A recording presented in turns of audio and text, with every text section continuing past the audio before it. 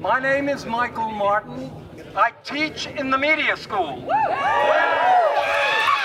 And I'm going to reread an iteration of what I shared with you last Thursday in Samplegate, so bear with me. As a member of the IU Bloomington faculty, in solidarity with you, the Indiana Graduate Workers Coalition, I believe in and support your struggle to constitute a union and to redress the systemic inequities that befall graduate workers. And that this strike is a critical and necessary first step in what I believe will become a historic campaign against the corporatization of Indiana University.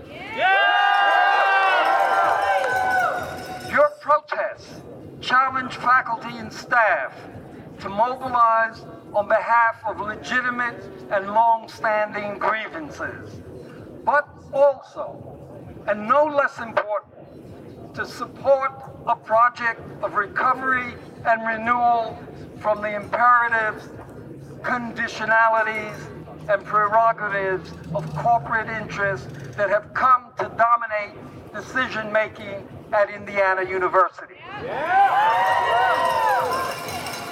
By corporatization,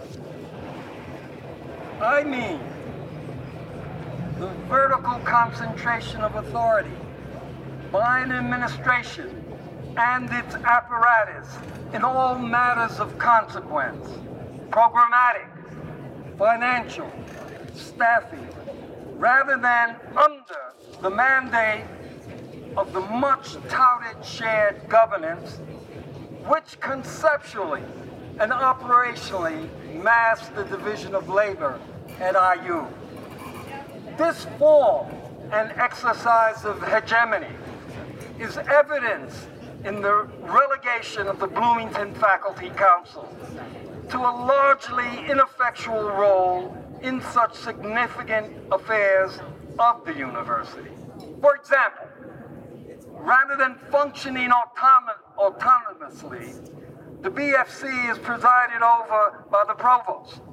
In my years of teaching at 10 or more institutions of higher learning, I have not witnessed such a compromised governance arrangement that denies a collective faculty independence, unfettered by the interventions of an administration. Is this form of government a matter of concern to us? Yeah! By corporatization, I mean the process in which executives from the private sector increasingly populate university and college boards of trustees and affect decisions driven by self-serving economic than societal interest in the well-being of staff, students, and faculty. Is this motive in which societal concerns are trumped by economic ones a matter of concern to us? Yeah!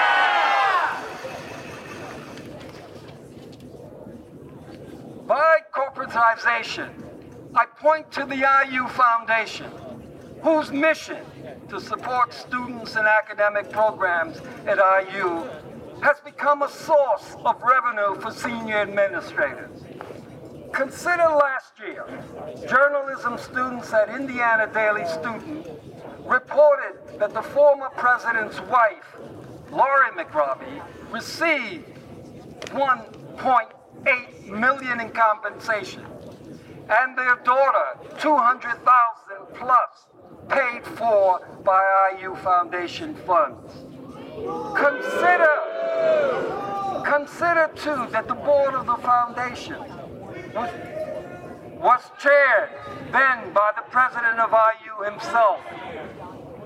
What are we to make of this, since the foundation has yet to publicly deny this claim?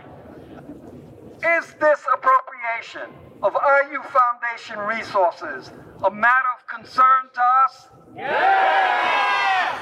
By corporatization, I mean serious irregularities by which the current president of IU was appointed, and the orchestration of that appointment by the chair, along with the board of trustees, who together overrode the duly appointed search committee and imposed their candidate for the presidency.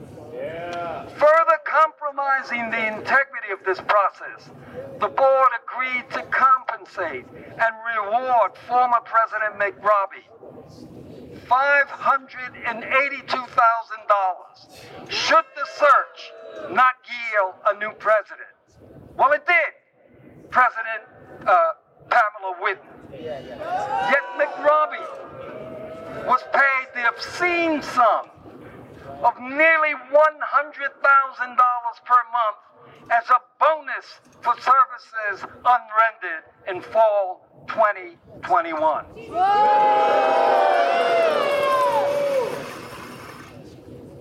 Is this too the absence of transparency, backroom deals, and unwarranted compensation a matter of concern to us?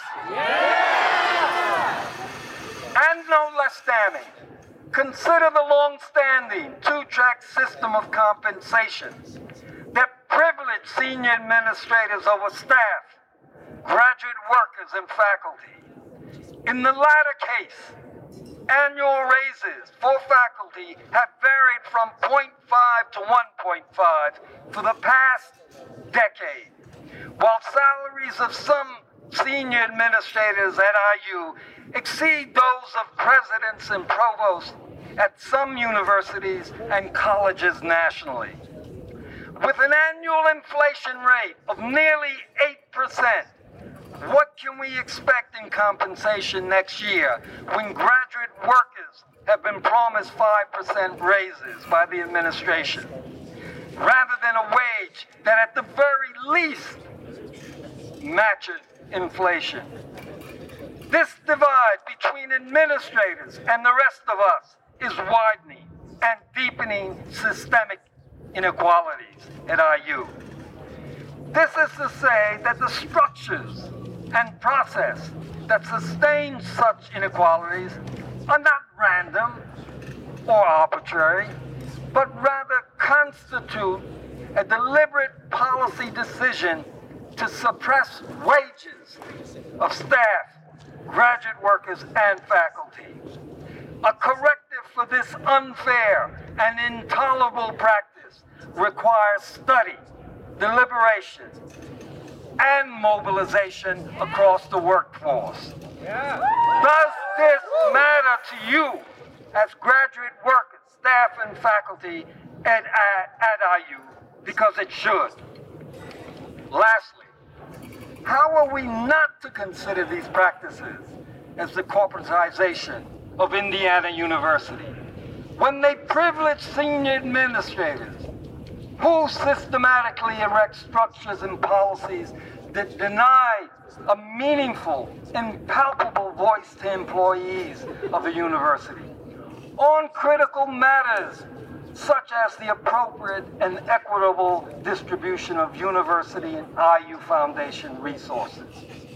And with a largely passive and seemingly intimidated Bloomington Faculty Council, unable or unwilling to address these challenges, along with a toothless, ineffectual, and rudderless Office of Diversity, Equity, and Multicultural Affairs, with neither the mandate nor the will to confront systemic inequities in the workforce, the call to unionize at all levels is of necessity the imperative of our time. Are we in agreement? Yes! Do we want transparency in decision-making at IU? Yes! Do we want participation and fairness in the allocation of resources at IU? Yes! Do we want a union to ensure that the interests and well-being of graduate workers are addressed at IU. Yes! In solidarity then, I salute the Indiana Graduate Workers Coalition for standing fast in your rightful demands. And I hope that by your actions, together with those of faculty and staff, a mobilization will be possible to redress the inequalities that compromise the mission of Indiana University, tarnish its stature and good name, and betrays its employees.